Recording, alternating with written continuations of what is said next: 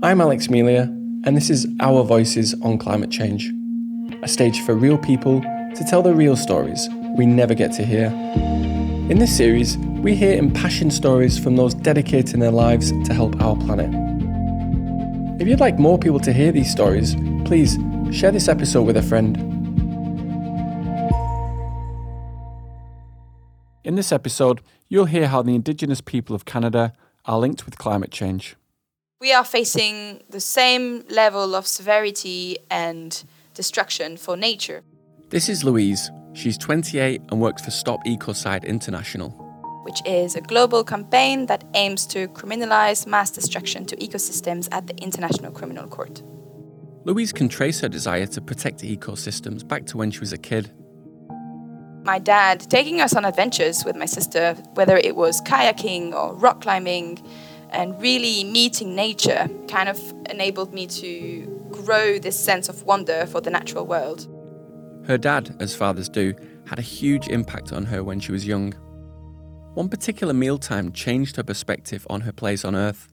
We were eating heated up lasagna, and my sister and I were feeling quite full, and we didn't really want to finish our plates. And then my dad started shouting and being like, 1, 2, 3, until 5, I think. And then he was like, every 5 seconds, a child dies of hunger on Earth. So you're going to finish your plates right now. And that was, obviously we did, because we just felt the weight of the world on our shoulders. But I think it kind of gave us this conscious of, other people at the other side of the world, and having that privilege of being fed and eating something, and cherishing that. In 2016, Louise moved to Montreal in Canada to conduct a research project. She was studying anthropology at the time, with a specific interest in working with Indigenous populations from Quebec. During her research, she spent a lot of time with these communities. So I was really curious how Indigenous youth were connecting with their roots and their traditions with ongoing colonialism and oppression. And some of the practices or the topics that were really interesting to me were artistic and spiritual practices. But something that became very clear after a couple of weeks in Tiohtià:ke, Montreal, was the importance of land for Indigenous culture. So that kind of was a piece of the puzzle that made me think, okay, there is something there that I don't necessarily understand as a Westerner, as a European, in the way that Indigenous people have this really strong belonging to their land and how it really informs and shapes their cultures in so many ways. In the autumn of that year, Louise moved back to Berlin.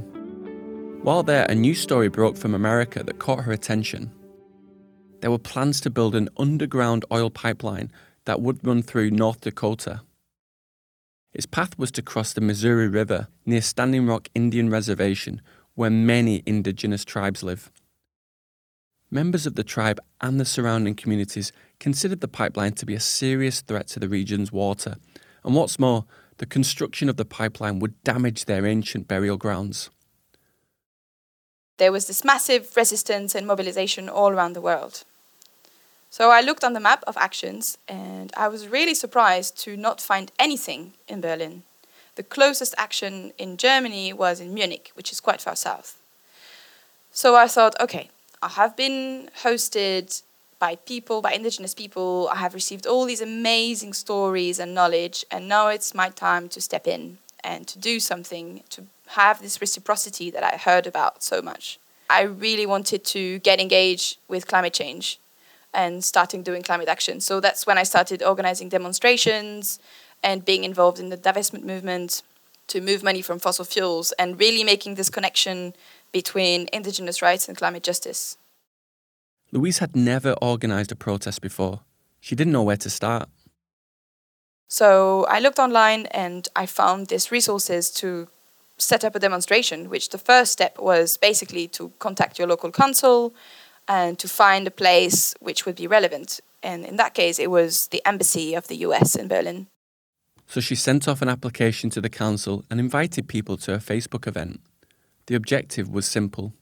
We were raising awareness of what was happening, this pipeline project going through native lands, and calling for actions from the US Embassy to stop from making that happening. The turnout was extremely encouraging. We weren't necessarily big numbers, but the people who showed up were really interested and really committed to do their bit and to be in solidarity with the people in Standing Rock. I think there is also something very powerful in being in solidarity and just adding one actions to the map of global actions, in the way that we are a global community standing behind climate justice and we all are doing our bits. I mean, this issue is super far from Germany. There is no geographical connection with it. But what was at the core of it is this slogan that is still relevant: water is life. And for that, we all understand the importance of having clean water and access to clean water. And I think we really forget that as Europeans and many other people on Earth. We really take it for granted what comes from the tap. But as soon as this is threatened, it really changes our everyday. So I think that this really strong messaging and having people standing up all around the globe for that and realizing that we're not just this isolated bunch of people marching, we are actually part of a global day of action or a global week of action, and that is really powerful. Alongside organising protests, Louise was working hard to encourage divesting money away from the pipeline project in Dakota. One of the reasons why these infrastructure projects and fossil fuel projects can be built is because they are financed. So if you take money out of the equation, a lot of it would change. There were two main banks in Germany that were involved in investing in this pipeline. And after a couple of weeks of campaigning, including sending letters to politicians and getting signatures from civil society, one of the German banks actually divested and dropped the project. This was a big win. Yeah, that was awesome. We really celebrated. You never know as a campaigner when a victory is going to be around the corner. In December of that year, under President Barack Obama's administration, permission for the construction of the pipeline was denied. However, this decision was reversed the following month by the incoming administration of President Donald Trump. The oil pipeline was completed in April of 2017. In 2020, Louise started working for Stop Ecocide. They are campaigning to make this kind of destruction of the natural world unlawful. I mean, think about the word genocide, and it's the mass killing of populations. We are facing the same level of severity and destruction for nature, for ecosystems. It's not a crime to destroy nature for profit. So once this changes and it becomes illegal and immoral to destroy nature on such a massive scale just for corporate reasons, then we can start playing in a whole different ballpark. The document that they are focusing on changing is the Rome Statute. The Rome Statute is one of the most powerful legal documents in the world, and it is one of the governing documents of the ICC, the International Criminal Court, which sits in The Hague. The ICC is in charge of all international crimes. And when it was first created, ecocide was actually in the draft of the Rome Statute. But due to the power of several states, including my home country, France, and the UK, and a few others, it didn't make it through. And the reasons for that aren't completely clear and obvious, but imagine if, like, decades ago, ecocide would have been a crime already. That would have been such a game changer. They now have a legal definition of ecocide, which was drafted by an independent expert panel in June this year, which they are now using in diplomatic discussions. Ecocide means unlawful or wanton acts committed with knowledge that there is a substantial likelihood of severe and either widespread or long-term damage to the environment being caused by those acts.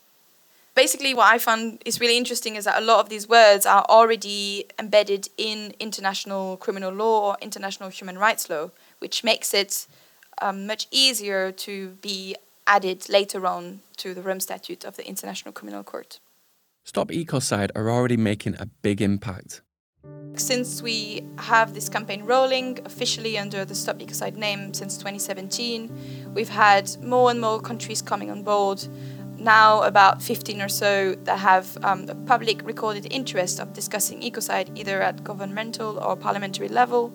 And it's becoming part of legislation of various countries, most recently Belgium, which discussed it in Parliament, included in their penal code. And Louise is as determined and tenacious as ever. I'm passionate for justice, and I want to make the world a better place, not only for me, but for future generations and for all forms of being on Earth. And I have been gifted with an amazing, able body and bright brain and a big heart, so I want to make the most of all of these gifts. Louise's drive to make a difference is impressive, not just because of its energy, but because of its results. Clearly, she has a strong understanding of how to gain attention and how to influence powerful actors. The fact that her campaign is being discussed in parliamentary chambers shows just how impactful her efforts have been, encouraging major financial institutions to move away from funding environmentally damaging projects is also testament to her influence. But I'm sure Louise would be the first to say that this story is not about her individually. She's playing her part in a global community which is fighting for its very survival.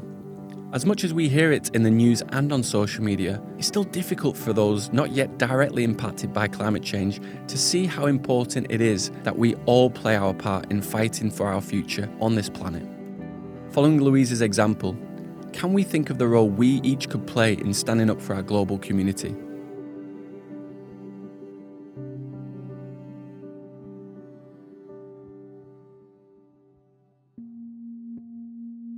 If you want to keep in touch with the show and be the first to find out what's coming up next, go to our website www.ourvoicespodcast.com or follow us on Instagram and Facebook.